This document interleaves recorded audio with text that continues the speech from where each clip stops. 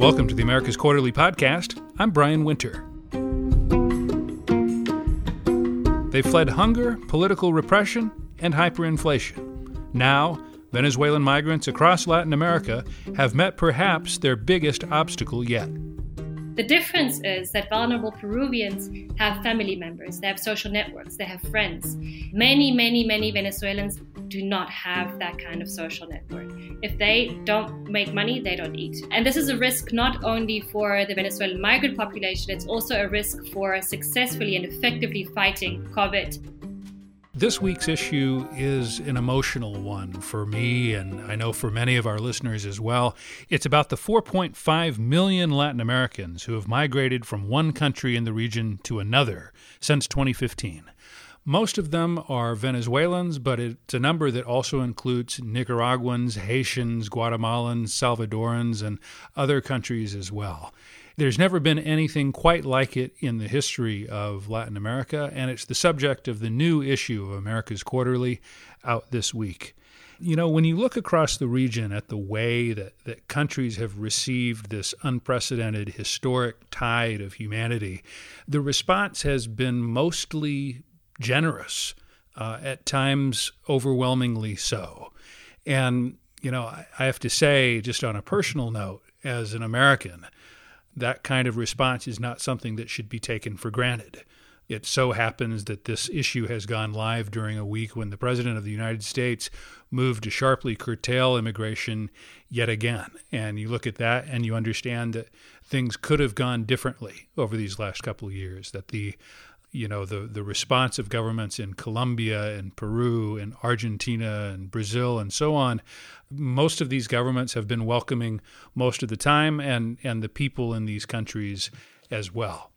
That said, we've also seen in polls over the last couple of years that the story has become more complicated and that xenophobia and resentment of migrants is on the rise, in many cases because of crime waves, and Venezuelans often incorrectly are perceived to be behind that, also because of competition for jobs. And all of this was before the pandemic, with the strains that that's putting on national health systems and also on economies. So today on the podcast, what we're going to do is we actually have two guests who are going to talk to us about the reality on the ground in the two countries that have received the most migrants, Colombia and Peru. Joining us now on the podcast is Lala Lovera, the founder of the Colombian NGO Fundación Comparte por una Vida, which advocates for Venezuelans like herself who have left their country. Lala, you're based in Bogota, and you've been able to get really a firsthand glimpse of life for the nearly 2 million Venezuelans who have migrated to Colombia, often under very difficult circumstances, over the last 5 years. Tell me, how are things right now for the Venezuelans who are there, and how have conditions changed since the pandemic really entered this new worrying phase? Well, Brian, thank you very much for the invitation. I think that the biggest challenge that they are facing right now is the policy of staying at home, because we have to understand that almost 90% of the migrants that live in Colombia, they are irregular, so they don't have any kind of ID or legal status in Colombia, and also 75% of them, they have an informal work, so they work in the streets. So right now, the stay-home policy for them, it's like another pandemic. And how are they coping? I mean, these are people who, in many cases, were fleeing hunger. Life was very difficult, and now they're now in a place, Colombia, where because of these social distancing restrictions, and it's a country that has adopted a pretty strict quarantine, you know, hunger is a real issue for a lot of Colombians right now too. Of course, I think this is a drama of dimensions that were never thought of before. So for me, it's which is the pandemic, the hunger or the COVID-19? Because they already crossed the border. They already faced all these huge and terrible things. Most of them have crossed the border through the trochas. I have to admit, I'm not totally sure what that word means. The trocha are all the illegal crossing points around the border from Venezuela to Colombia. And you have to pass through a river, and also you have to pass through illegal policemen and all the guerrilla from this side of Colombia. So they will cross through the trochas. So it's a huge humanity problem. I think it's terrible, Brian. So how has that changed now, that reality, that tough journey that you described? How have conditions deteriorated for people over the last month or so? Well, first of all, Colombia has closed the border. So people are still coming across. Well, but they are still coming across, of course, by the illegal crosses, by the trochas, because they are hungry and they need to cross the border because they were doing some informal work on this side in Colombia, in Cucuta. So now they need to survive, and they are not worried about the COVID. They are worried because they are hungry. Their children are starving. We just read in the newspapers today and in the news that 9 million of Venezuelans are, well, this food insecurity. This is a reality. How has the government's response to migrants changed since the outbreak of the virus, besides the closure of borders, which you've already mentioned? How has the Duque government done in particular in terms of meeting this challenge where it regards the Venezuelans who are in Colombia? So they are struggling. They are struggling because we know that they haven't received the support from the international community to support the economy for all the policies that migrants need. And now we're facing this pandemic. So I think they have these wonderful policies on the top, but the local governments right now, Brian, they are just desperate, and now they are throwing back to Venezuela these people. This is, as I told you, this is a mirage. This is not reality. This is a lie. Putting them back in buses and throwing them in the border, now cross again to Venezuela. You called the reports of people going back to Venezuela a mirage, but it is happening in some cases, right? When you talk about migration, you need to talk about the return, of course, and there are ways and there are policies about that experts have been talking about. But Venezuela is not a country that can start receiving these migrants back because, of course, all their human rights are violated again and still. So for me, it's a mirage because it's not responsible. They're going to come back in a few months with the same vulnerable situations to get treated for the COVID. So we need to address the policies that the national government had implemented, and we need to, as a civil society and the private sector and with the local government, we need to start implementing this. So even prior to the COVID-19 pandemic, we saw polls in Colombia indicating that, resentment and this sentiment against migrants was on the rise. And look, I say this as somebody who's recording this from the United States, where we have had certainly our own issues. And I feel like I'm grossly understating this with migration as well, and with anti-immigrant sentiment. How do you feel, if at all, that feeling has changed over the last 6 weeks or so with the explosion of this crisis? Has there been more solidarity? Has there been more resentment in an environment where unemployment is rising, or do you see kind of a mixture of many things? About the xenophobia with the Venezuelans, what I can see is it depends in the space where these Venezuelan migrants are. So my call is going to be for the local governments and their speeches, because from their speeches starts the xenophobia. They start like, we don't have any money for the migrants because we have to take care of the Colombians. No, now we have to take care of a pandemic. So I can see the xenophobia that is just in spaces where Colombians feel that they won't be able to get a benefit because there's a Venezuelan as vulnerable as he is. So we need to start addressing our conversation in a different way. We are all vulnerable here. We all need help, not just one side or the other one. I understand that, but the political analyst in me hears you talk, and it sounds like a really difficult message for a Colombian politician to sell, because it's also, and look, I mean, to be clear, I'm not defending xenophobia, but I would also recognize that for Colombians, especially those in the working class, in a country where unemployment was already above 10%, even before this new economic crisis started, people are going to be looking out for themselves and believing that Colombians should be first in line to receive aid. So how do you, if you're a politician, how do you try to manage that? It's really difficult, right? Of course, that's why my call always is that we have to create a synergy between all the development actors. That's why we need the private companies to start working, and we need to start creating these spaces where we can integrate them all. And we're trying to do something new. This is something that is happening around the world. Of course, it's a big, big, big challenge that Colombia and the region has, but now it's time to start moving forward. Tell me, finally, just a personal question for you, Lala. You've been living in Colombia for many years, and there are a lot of similarities between Venezuela and Colombia. But what do you, when you think about home, when you think about Venezuela, what do you miss the most, and what do you hear from your fellow Venezuelans? What is it they miss most about home?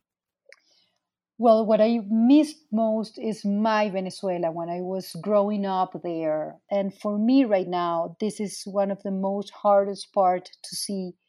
All the values have changed. Sometimes I feel like a Martian when I go there and visit my family. It's so hard. It's so hard. And being a migrant, it's so hard. Sometimes it's so hard because I feel part of Colombia, but also I have my heart in Venezuela.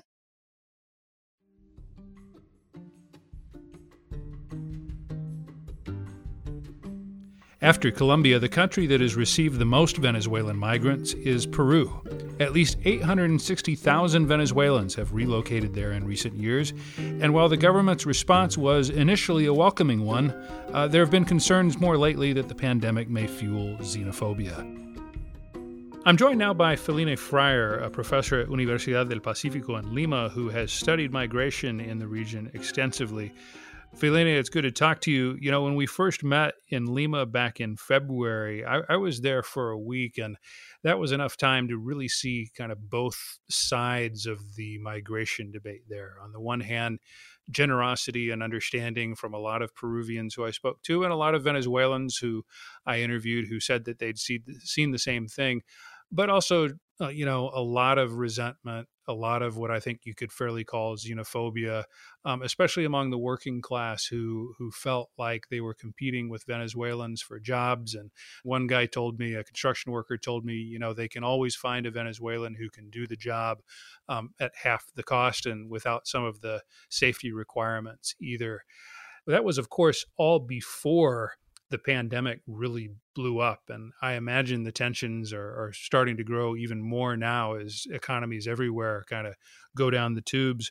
What does your research and just day-to-day conversations suggest is happening on that front? Thank you, Brian. It is actually very interesting and maybe a little bit counterintuitive what is happening right now. So we conducted a representative flash survey with Venezuelans over the weekend, and we asked about their perceptions of xenophobia now during COVID compared to pre-COVID, and also the expectations for what is going to happen with xenophobia and xenophobic discrimination post-COVID. And they said, 20% said that they actually perceived that discrimination had gone down and that it would go further down after the COVID crisis. And then the majority said they thought that the levels of xenophobia had stayed the same, right? But this percentage really surprised us. And I think this has a lot to do with what triggered xenophobia in the first place. So what we have to understand is that there has been an absolute skewed reporting of crimes committed by Venezuelans in Peru. So before COVID, what you saw on television while you had breakfast, during lunch, and during dinner, if you do watch television while you're eating, it was crimes committed by Venezuelans. That was the number one topic that sold in the media, in social media, on TV, and even the radio. So we had this mass hysteria created by the media, which did not reflect numbers at all. When you were in Peru, I told you about this workshop we conducted with regional journalists of more than 20 regions in Peru. And we asked them about their perceptions, the journalists' perceptions of crime and crimes reported that had been committed by Venezuelans and by Peruvians. And these reporters thought that in the last 3 years, up to 80% of crimes had been committed by Venezuelans. And only 2 or 3 of the 20, I think it was 24 journalists knew that the actual number of crime reports filed at the police were 0.5. So what we have to understand is that xenophobia was based largely on this fear that was created on this myth of basically all Venezuelans or 80% of Venezuelans being criminals. So what has happened now during COVID is that the media do not report on crimes committed by Venezuelans anymore. They report on COVID and on people dying because they got infected. So that has led, I think, to this perception amongst the migrants that we interviewed that xenophobia has gone down. I don't know whether I share their optimism that it will continue to stay down after the crisis. And this is exactly for the reasons you've mentioned. There already has been competition on the labor market, especially in the informal market. But one has to give the context here. 73% of the Peruvian economy is the informal market, right? So our economy essentially is informal. Yeah, I mean, which I just note that's high for Latin America. I mean, the Latin American average is about 50%. So Peru, despite having had an economy that has grown a lot over the last couple of years, it's a very high percentage of informal workers. Right. And there will be more competition. I think what I see is that there is an opportunity to break up these hardened structures. And I would say that, you know, in the social tissue, there had been like already this hardening of xenophobic sentiments, but also of fears amongst Venezuelans to be attacked by Peruvians. So I think in a way, this crisis is an opportunity to break that up and to introduce different narratives. And that is happening in the media as well. So suddenly we see reports again, both of vulnerable Venezuelans and of Venezuelan doctors being integrated into the public health system. So I see it as an opportunity, but I don't know how optimistic we should be because, again, those economic factors will come into play and they will come into play hard. And as you said, I think there is a great risk that will be used by politicians and create even increased sentiments of xenophobia and rejection of the Venezuelan other. Well, sometimes a crisis can bring people together. But then there's the other possibility, and I keep looking at this crisis, trying to understand it from a political perspective, and it's hard because you're trying to game out human behavior, basically. You're trying to guess how people will react over time. Let me ask you, though, I mean, one thing that also struck me, and let me reveal something here that I haven't really talked about publicly, which is, I went to Lima to try to find politicians who were trying to take advantage of this xenophobia and kind of being rewarded, right? Similar to what we've seen here in the United States and in Germany as well. And I didn't really find it. How do you explain that? I think that this is still a really new phenomena, right? So it has taken the region by surprise. So Venezuelan displacement, when did it really start? 2017, but 17, the numbers were low and there was a very positive public perception of this migrant flow because Venezuelans, for the longest times, Venezuela was the safe haven, for many Peruvians, Colombians who went to Venezuela to work. Venezuela was one of the richest, if not the richest country in the region. Venezuelans were more educated. So I think that every political and social process takes some time. And I agree, maybe one could have expected more politicians to take advantage of this.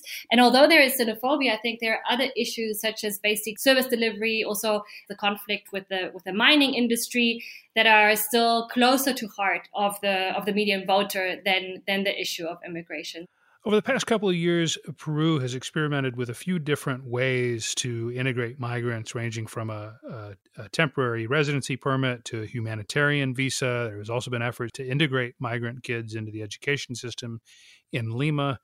But, there really doesn't seem to be anything approaching a semi-permanent or permanent solution to that challenge yet. Basically, giving all of these people who polls show intend to stay, even if things unexpectedly get better back in Venezuela. Where do you see that headed, and how, if at all, does the pandemic change things? Yes. So just to give a little bit of context, Peru was one of the first countries to develop or issue a special residence permit or a work visa, which it issued to more than 500,000 Venezuelans up until last year. So it was a very generous response. Again, we have to understand that Latin American countries have extremely progressive immigration and refugee laws. So from a legal perspective, all of the countries fall short of actually implementing their laws. Now, that said, all of these responses, I think that the idea was to maintain political control. So if Peru would have accepted all Venezuelans as refugees, they could not send them back, and they would still not be able to send them back, which they're trying to do, until the situation in Venezuela has improved considerably.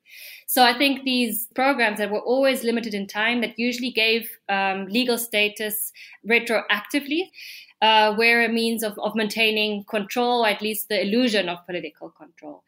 And this did change last year in June, when Peru implemented a so-called humanitarian visa and de facto started denying the right to file asylum claims at the border between Ecuador and Peru. And at this point, Peru had already received more than 300,000 asylum applications.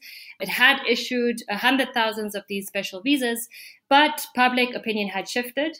And the discourse of the president did shift towards saying enough is enough and we cannot take it more. And he did politicize this issue. So that was a very populist move, and it did make use of the issue of xenophobia to gain politically. But it's not the main topic Vizcarra ever ran with or is running with right now.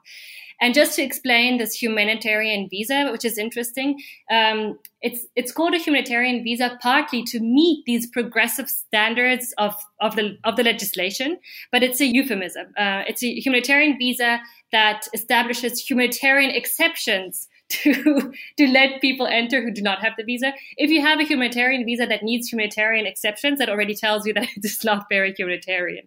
And basically, last time I checked a couple of months ago, they were giving appointments to apply for the visa in Venezuela for early 2022. So the decision was really to try to close the border for Venezuelans, which comes with the whole set of problems such as irregular border crossings. What is life like for Venezuelans in Peru right now, and how has that changed since the pandemic started?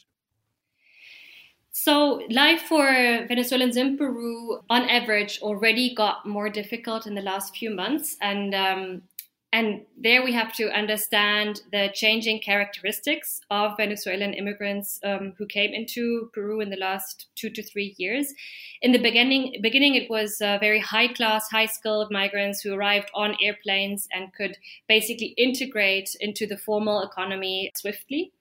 And then from 2018, we saw a second wave of lower middle class migrants who came on buses. Many of them got the special residence permit. That didn't necessarily mean that they integrated into the formal economy. Most of them didn't, but they had legal status. They had access to emergency healthcare and primary education for the children, secondary education as well, and peace of mind, right? Because at least they were allowed to be in the country. And then already since mid-2018, we increasingly saw people in very vulnerable conditions who might have been middle class in Venezuela a couple of years ago, but who lost everything and who came walking all the way from Venezuela. So the majority of people before the humanitarian visa was introduced last year already came in walking, carrying their children, carrying their suitcases 30, 40 days from Venezuela. So of course, this population will find it harder to integrate, and more so after this policy change, because they're now in an irregular situation, which with increasing barriers to healthcare, to any kind of social protection, to school integration, etc., etc. So we in Peru, we've been in lockdown or quarantine for the past 5 weeks. This will probably be extended. The government is thinking about it. And this is being enforced by police and military in the streets. So we are really not allowed to leave. This is detrimental for many Peruvians as well who work in the informal economy, who survive hand to mouth, right? If they don't work, they don't make money, they don't eat. The difference is that vulnerable Peruvians have family members, they have social networks, they have friends. If they do become evicted, they can move in with someone else. Many, many, many Venezuelans do not have that kind of social network. If they don't make money, they don't eat. If they are evicted, they sleep on the street. And this is a risk not only for the Venezuelan migrant population, it's also a risk for successfully and effectively fighting COVID. Felina, let me conclude with a personal question, if you don't mind.